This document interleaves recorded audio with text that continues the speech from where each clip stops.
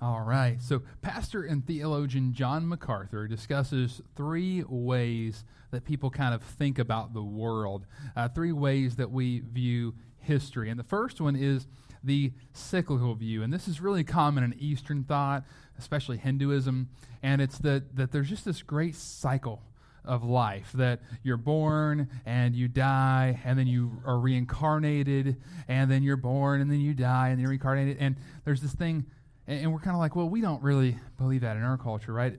However, it is making some moves in our culture, and you can see it by how often we use the word karma in our culture, which is straight Hinduism. And what karma is the more good karma you have, the higher a life form that you come back as, or the worse your karma is, the lower life form that you come back as. And this cyclical view is this meaninglessness of life. Why do anything that much better other than the fact that you can enter a higher life form? But there's always that chance, well, I'll just do a better job next time. And there's really not. It's kind of a depressing worldview that we see. And the second view that we see maybe more pervasively in our culture is naturalism. And naturalism is a linear, if you look at like a linear view of life. However, it looks like it's way different than the cyclical view. However, it has that same depressing end. We're just a cosmic accident. Nothing that you do really matters. History doesn't matter. The future doesn't matter because there's really nothing to matter other than just being as happy as you can while you're here. And this view is very depressing, very meaningless. But the biblical Christian worldview is completely different. The biblical Christian worldview sees Jesus Christ as the center of history. The center, before and after, everything culminates in Christ. It shows the sovereign purpose and plan of a creator God who has existed for all eternity and will exist for all eternity in the future. It shows that everything matters because Christ matters. Right? Everything for all eternity, past, present, and future, it all matters because it all culminates with Christ. We believe that everything prior to the incarnation of Jesus Christ was the working of God to that point to get that to go. It wasn't just something he just thought of, I think I'm going to Band-Aid this, man has sinned, and so I'm going to just Band-Aid this. No, all of history was full of purpose, and it worked up to the culmination of Jesus Christ, who lived a sinless life, died on the cross, rose from the grave. And we also know that Christ is in control, that even though he died, he rose from the grave, and he's in control of everything. We see all of Scripture as pointing to Jesus Christ, pointing to his incarnation, his crucifixion and the cross, and his resurrection 3 days later.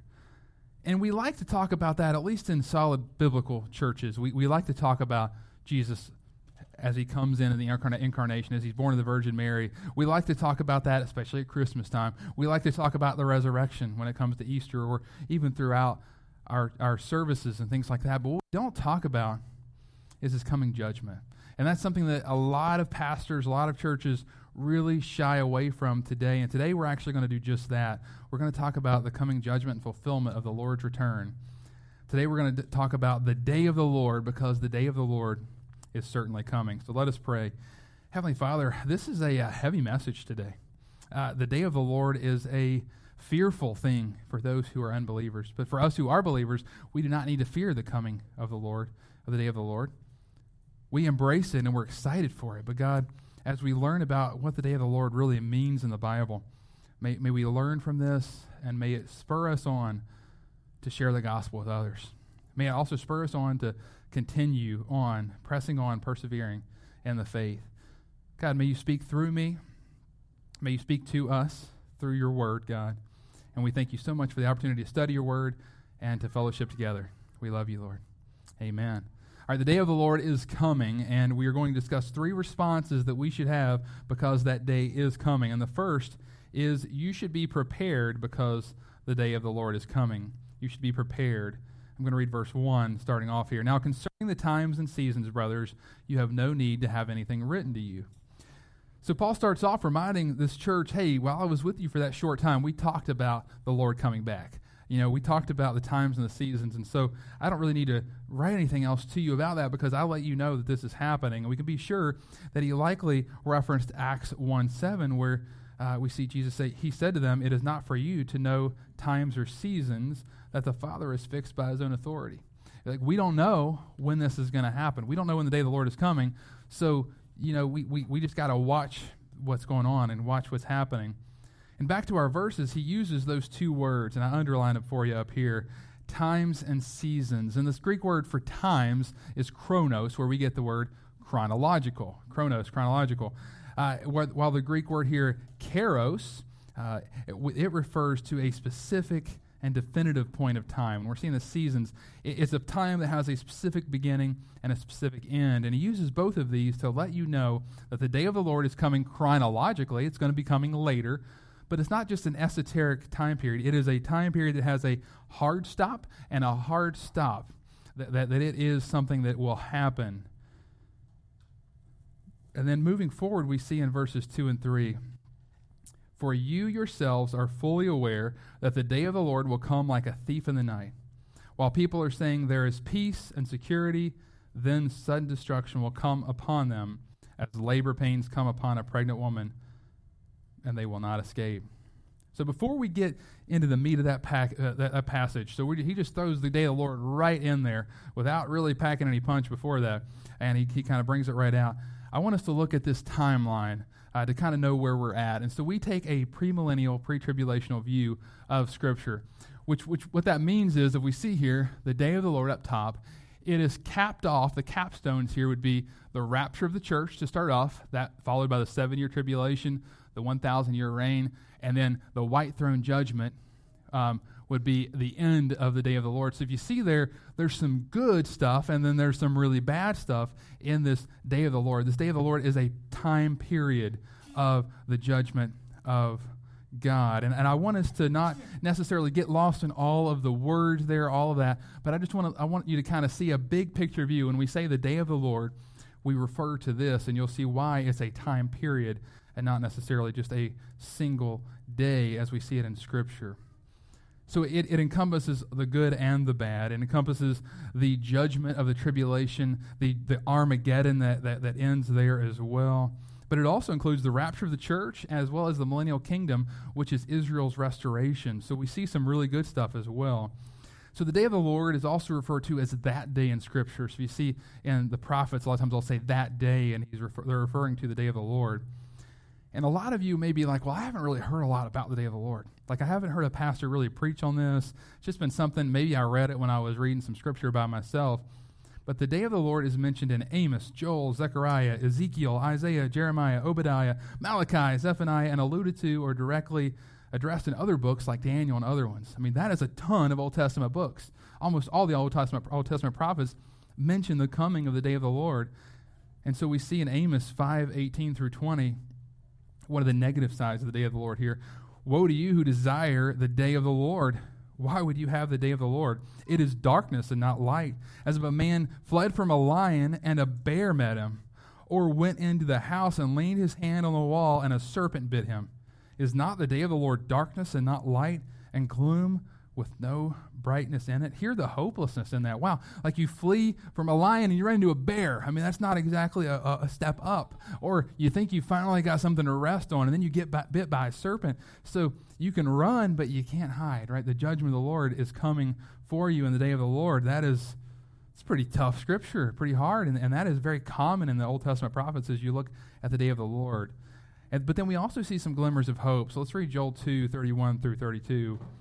"The sun shall be turned to darkness and the moon to blood before the great and awesome day of the Lord comes. And it shall come to pass that everyone who calls on the name of the Lord shall be saved. For in Mount Zion and in Jerusalem there shall be those who escape, as the Lord has said. And among the survivors shall be those whom the Lord calls." Here we see hope in the day of the Lord. Now, praise God, we have hope today as well. Before the day of the Lord, we see this Scripture also referenced in Romans 10:13, that we have hope that if we call upon the name of the Lord, we can be saved now, before the rapture, before the day of the Lord starts, before the tribulation. How wonderful is that? But praise God, He's not done even after the rapture of the church. During that tribulation, He will still save. You'll see 144,000 of Israel that are sealed and saved, and they will go out and be witnesses among the nations. God is so merciful that he even gives a second chance even to those who are left at that point. Yet almost all, will still reject the King of Kings. So many say, let me see a sign, and then I'll believe, right? And even when Jesus was on earth, show me a sign. And then how many signs did Jesus show while on earth? How many people did he raise from the dead? Did he heal that were blind? And what did they do? They explained it away. He does it by the prince of demons. Or that really didn't happen. He's just kind of using some smoke and mirrors things. People don't believe, not because they don't see. We all see that there is a creation. We all see that there is a world. We all see that nothing never comes from nothing. We all see the intricacy of a tree and its root system, or we all see the intricacy of the sun and that we're the exact right distance from it so that we don't burn alive, or we're not too far to where we would freeze to death. We all see that. We all can observe that. God has given us tons of signs. That's why Romans 1 says that we all know that God exists. We're all born with the knowledge of God so that we are without excuse. But here's the thing. We are prideful in our hearts, and we want to be our own God. We don't want to submit to the lordship of Christ. So the problem is not signs and wonders. The problem is the heart. The problem is that our heart is evil. It wants to do what it wants to do and not what God wants it to do. And we will see that in the tribulation when many will reject, even after watching the church raptured up, will continue to hate God and be against him. God's judgment, God's coming judgment, is just as sure as God's salvation. My friends, God's coming judgment upon unbelievers is just as sure as the cross. So the cross is wonderful, and all of us can be saved if we put our faith and our trust in Jesus Christ. But those who do not will not have salvation. We all have the opportunity, but not all of us will take that opportunity. My goal with talking about the day of the Lord here isn't to go through an exhaustive study of the day of the Lord. It would take us weeks, years probably, to do an exhaustive study. Is it just that we pretty much have to go through almost every Old Testament prophet in order to go through the day of the Lord? But what I want us to take from this is that the day of the Lord, the coming judgment of the Lord, is not just an esoteric idea that the pastors just throw around or that churches just throw around, that it is infused in all of Scripture. If you believe the Scripture, you must believe in the coming judgment that is coming. However, sadly, there's been a liberal movement in our churches today. There's been this movement of not preaching the judgment of God, not preaching that other than just he's coming back. They may say that just esoterically, but not talking about the darkness of the wrath of God, just how scary the wrath of God is. And because of that, many young people have grown up not thinking there is a coming judgment. And frankly, they went so far, if you talk to many young people on college campuses who even grew up in conservative evangelical churches, and you ask them, do you believe in literal hell? Most will say, no. Or they'll be like, well, they'll kind of add some things in that you can earn your way to heaven, almost in a purgatory kind of way. How sad is that? Because it's just from Satan himself, because what does that tell us? That tells us that it's not really that necessary to share the gospel. Because the gospel doesn't really matter that much, because the gospel must not be the only way to God, since you can do other things to get there. So there's no urgency to tell people, hey, the coming wrath of God is coming, and people need to hear about Jesus. How sad is that? The pages of Scripture continually affirm the coming judgment of God, so be prepared. Back to our Scripture today, in verses 2 and 3 here. We see that this day will come like a thief in the night, and as labor pains upon a pregnant woman. These two warnings are not for those who are prepared. We do not need to fear the coming of the day of the Lord. It will be a wonderful and glorious day for us, as we talked about last week. The rapture of the church, how wonderful will that be for us as we meet the Lord in the air, as the trumpet blows, as the archangel cries out, as their cry of command from Christ himself, and we meet the Lord in the air, and our resurrected bodies are given to us. The dead in Christ rise first. That is a great and glorious day for us. But after that, we see that it is not. It's a very dark and judgmental day. And so, number one, it comes like a thief in the night. And this does not refer to the secretive nature of the day of the Lord, because we just saw, the church is going to be raptured. It's going to be obvious that a lot of people are missing, hopefully more than what I think might be missing these days. I hope that we see more and more people come to Christ so that the rapture is not just a blip of just a few people that disappeared. I pray that there are a lot of people who are saved and who disappear, who are caught up in the air with Christ. But he references the thief in the night because he wants people to know that you need to be prepared. And here's the thing, you got to prepare before the thief comes.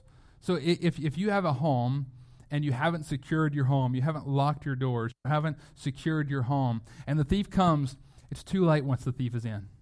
You've already been breached. Your house has already been breached. It's too late. You don't have time to get prepared at that point. You don't have time to get things ready at that point. It is too late. And so you need to make sure that your house is secure before the thief would come. In the same way, we must be prepared for the coming of the Lord. We must be prepared because Christ is coming to rapture the church, and we must be ready because John 14:6 lets us know there's only one way to be ready, and that is through Jesus Christ. We must have our faith and trust in Jesus Christ, repent of our sins, and believe in Him. If you have done that, you can be saved and secure under His watch. Number 2, it comes as labor pains come upon a pregnant woman. He wants this to talk about the finality. So, obviously women, they have passive and active labor. I'll bust out the medicine aspect of that. In passive labor, you can stop that. You can give some medication to try to stop that most of the time. But once you get to active labor, once you're about 4 centimeters dilated, there ain't nothing you can do. That baby is coming one way or another. And so whether it's coming vaginally or they're going to have to do a C-section, that baby is coming. And so once the day of the Lord begins, once the rapture of the church happens, tribulation's coming. The day of the Lord, the judgment is coming. It doesn't matter what you do. The judgment is sure. And he says right before that, when people are saying there is peace and security, I want us to kind of finish this final point talking about these first couple of verses here. Many people today are saying there's peace and security, even though we see all of the issues in our world, even though we see sexual immorality, godless behavior, atheism, all these things are going bad. But what is our culture saying? Our culture is saying we are progressive. We are progressing. We are free from the moral restraints of the Bible. We can do whatever we want to. Our world is even in a better place than it was 50 years ago because we have progressed as a society. There is complete moral freedom to do whatever you want to do and to watch whatever you want to watch and go wherever you want to go. But that is not real freedom, and that is not progress. That is regression. My friends, be prepared. No one knows the day or the hour, but we do know that it is closer today than it was yesterday, right? The day is sure to come, so be ready. Number 2, you should be practicing because the day of the Lord is coming. I'm going to read verses 4 through 7 for us here. But you are not in darkness, brothers, for that day to surprise you like a thief. For you are all children of light, children of the day. We are not of the night or of the darkness. So then let us not sleep as others do, but let us keep awake and be sober. For those who sleep, sleep at night, and those who get drunk are drunk at night. So Paul gives a list of opposing words here. Darkness versus light. Then we see sleep versus awake, and drunk versus sober. So what does he mean by these comparisons? I'm going to go to the next slide there. That's where those are. So what does he mean by these comparisons? And he means that those who are believers should be practicing and preparing for the coming of the Lord. It's not a fearful work for us. We're not in darkness. We are in the light. So we shouldn't fear the coming of the Lord. We should be excited about the Lord coming, as we talked about last time. However, Paul wants to drive home the fact that we need to be practicing righteousness until the rapture of the church. We need to be living for the Lord. In a world full of idolatry, drunkenness, immorality, godlessness, we should be practicing righteousness. We are children of the light, and we should live like that. We should live according to the light, as Psalm 119, 105 says, right? Your word is a lamp unto my feet and a light unto my path, right? His word is that. And so we need to be in the word, as I talk about each week, how important the word of God. It is sufficient, all sufficient for all of life. We need to be, he will direct our steps with the light of his word and the Holy Spirit that is within us. Getting back to those same things we see here, that we are to be awake and sober. And both of these point to the alertness of the believer. We need to be alert and awake because here's the thing, a drunk man is unaware of the dangers that he may face. Those who are drunk cause much damage to themselves, their families, to other people, to cars, to property, to all kinds of things, and they don't understand how dangerously blind that they are when they are drunk. It's as if they are sleepwalking, but not us as believers. We need to be walking sober-minded, alert, because we are children of light. And so in context, when we see these comparisons, darkness, sleep, and drunkenness, what all of those are really literally referring to here, or figuratively, I guess I should say figuratively referring to, is people that are lost. People that don't understand what the gospel really is. They don't have the light of the word. They're walking around in spiritual darkness.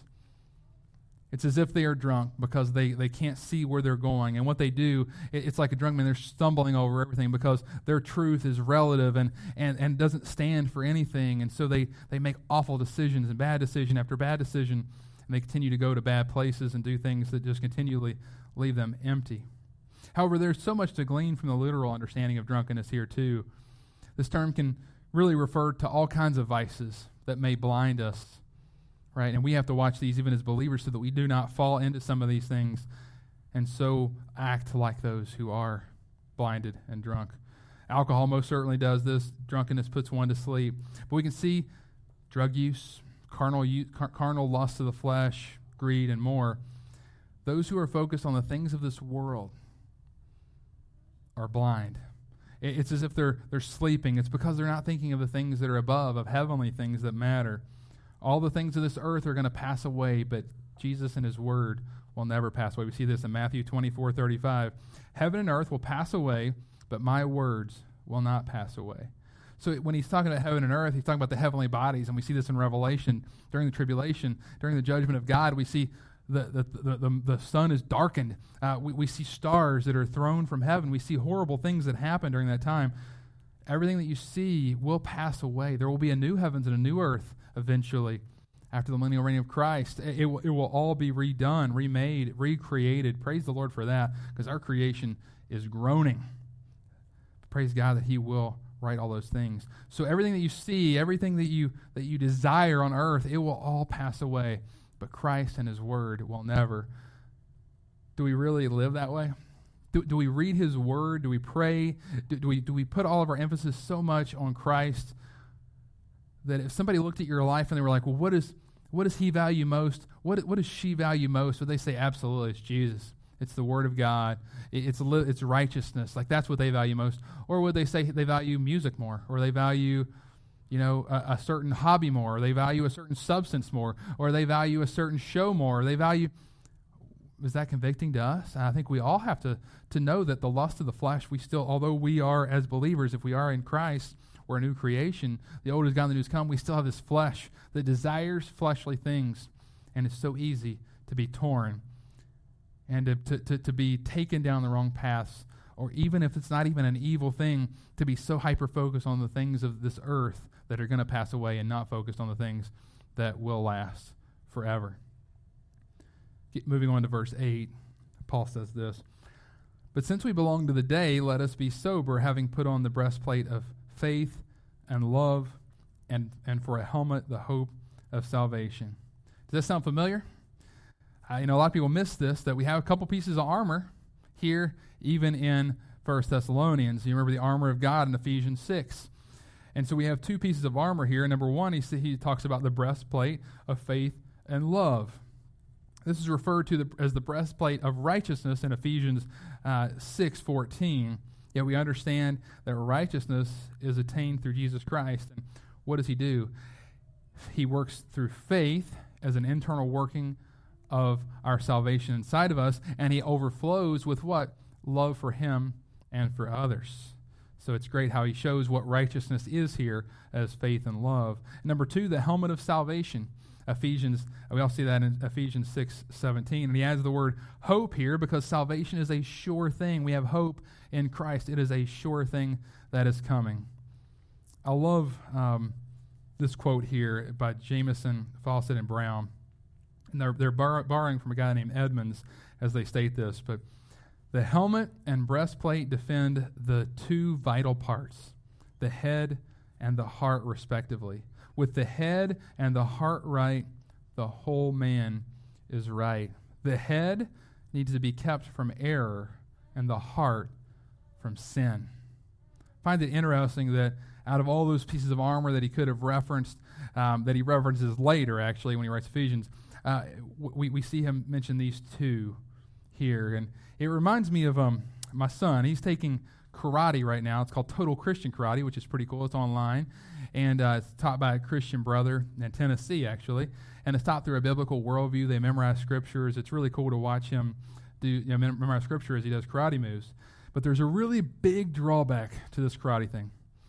And that karate thing is that it requires practice. And if you need to practice something, you got to have someone to practice it on. And being the biggest person in our family, I was voted most likely to get hit by my son. And so now I actually have to be that person. That someone in our house ended up being me. But thankfully, his instructor was kind enough to send something in the mail. He sent a couple of pads for my forearms, for my shins, the two most likely places that my son is going to try to waylay me. And so that was very, very kind of him. And I cover these two areas because they are the most likely that I'm going to get hit. And Paul, in the same way, he encourages us to have, if you're going to have any pieces of armor on, there are two pieces of armor that he just told us to have. And that was protect our head and our heart, the breastplate of righteousness and the helmet of salvation.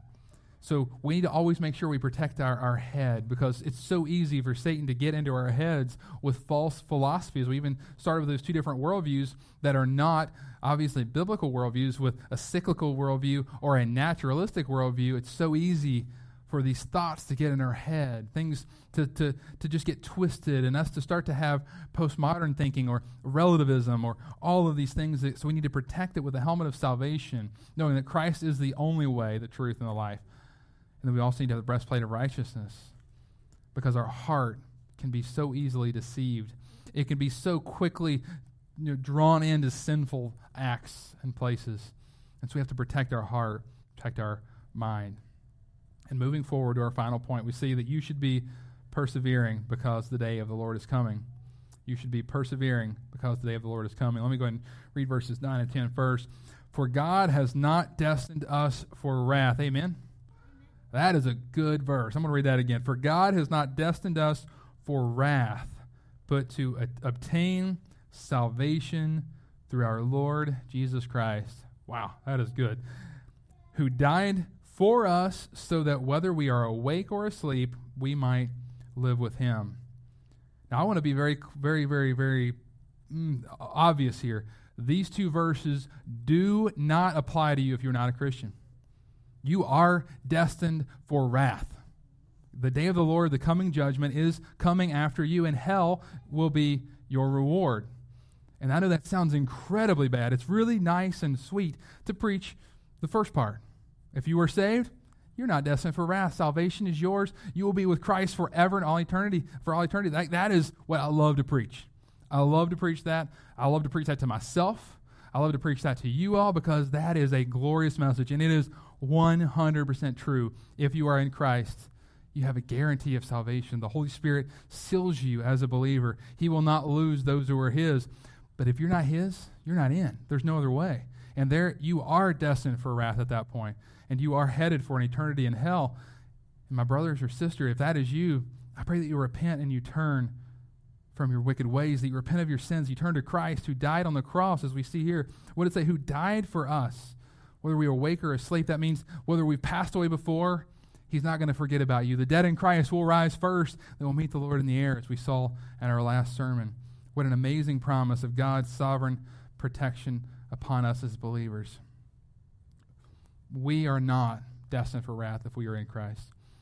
We are saved by Christ's sacrificial death on the cross. I pray that Paul presses in to relay the security a believer has in Christ. And so often we can doubt that. We can kind of be like, oh, well, we just see God as this God that just crosses his arms and looks at us and scowls, and it's like, I can't believe it. I don't know if I'm going to let that guy in or not. No, he doesn't look at us that way. He sees us through the lens of Christ. All of our sins are on that cross. I've been rereading a book called Gentle and Lowly by Dane Ortland, and it's so good to kind of remind you of how Christ sees you, or another book called Deeper by him as well. And it's so wonderful to see the all-sufficient atoning sacrifice of Christ. We must see it as it really is. He sees you as his son or daughter if you are in Christ. And all of that bad stuff that you've done and all what you do even now and what you will do in the future was all placed upon that cross. Nothing surprises him. Sometimes we sin and we're like, God's disappointed in me. It's like God knew you were going to do that but when he died for you on the cross. He's not disappointed. Yes, did sin have to put him on the cross? Does he hate sin? Absolutely. That's why he killed his son. Like that's why God the Father poured out his wrath upon Christ on the cross because of that sin. You need to see it as a big deal. Don't take it as a license to not to sin, do whatever you want to.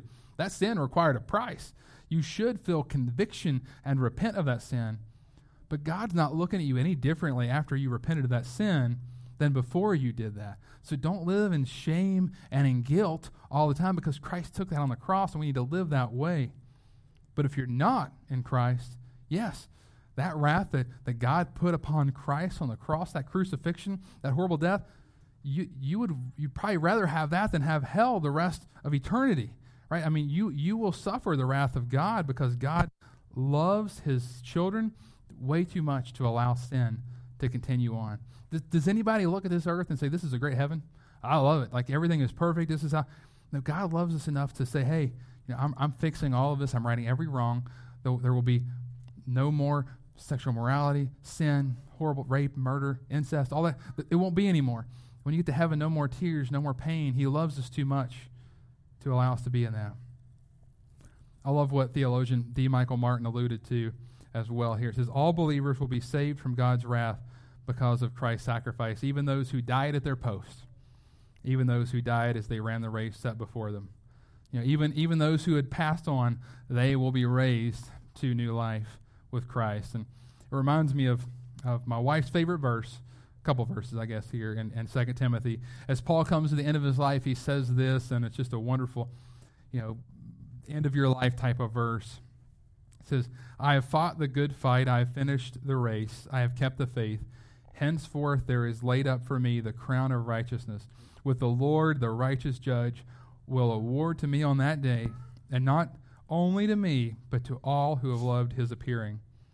All of us will die at our post, my friends. All of us who are in Christ will die at our post, albeit unless we are here when the rapture comes, which I'd love if that was just now. There we go. Yeah, one of these days. Pastor Kenny tried to do it all the time. Never happened when he did it either.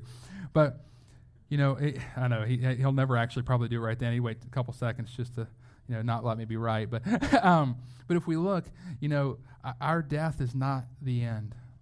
Our death does not have the final word in our lives. It's only the beginning of our eternal life with Jesus Christ our Lord.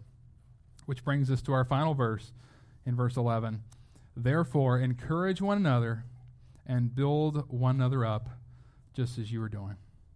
My friends, we have hope in Christ, and that should encourage us to encourage other believers to help or to persevere along with us as we walk with Christ. She gave us joy and peace, even though we fight the spiritual battles on earth, even when we see people going astray left and right. And it also should encourage us to preach the gospel to those who are lost, those in our lives, those at our workplaces, those in our communities, that the day of the Lord is coming for them in judgment, not in a good light. But for us who are in Christ, it's coming as a blessing. As we come to a close, I want to warn, I urge you to warn those around you to make sure they are prepared for what is coming. I know it's not kosher to talk about things like this with people around you, but I urge you to love people enough to have those difficult conversations because they need to hear that the Lord is coming. And as believers, may we persevere as we practice righteousness, as we continue in the power of the Lord and await a crown of righteousness that awaits us, my friends. I mean, how amazing is that? For Christ has not destined us for wrath, but to obtain salvation through our Lord Jesus Christ. Therefore, encourage one another with these words. Let us pray. Heavenly Father, thank you so much for your word. Thank you for forgiveness. Thank you for the cross. Lord, if anyone here has not placed their faith in you, God, I just pray that they do so today. If they don't leave here without talking to me or to Adam or Jim or somebody else here to ask more questions about what it means to follow you, Lord. Would love to see someone saved today, someone who realizes that, okay, I don't want to be destined for wrath. I want to be destined for eternal life with you, Jesus Christ. And we don't respond just because of fear of the coming day of the Lord. Yes, it is a fearful thing, as we talked about even last week, to fall in the hands of the living God. But Lord, your kindness should lead us to repentance. What you did on that cross by taking all of our sin, the sin of the entire world, you took upon the cross so that we can be forgiven, so that we can be declared righteous before you, so that we can have a crown of righteousness, not a crown that we have earned on our own, but a crown that you have earned on the cross, that you earned throughout eternity, living a sinless, perfect life as you came to earth and never sinned, never messed up, never did anything wrong, but yet took the unjust punishment for the just. Like we deserved it. It would have been just if we went there, but God was pleased to allow you to suffer, Lord Jesus, in our place. And you were pleased to do that. And we just thank you so much that you were willing to do that for us, God. Lord, if anyone here does not know you, may they put their faith and their trust in you. As we get ready to do communion here in a little bit, I just pray that we take some time now to just reflect on our hearts. And if anyone needs to talk about their eternity, I would love to do so. Amen.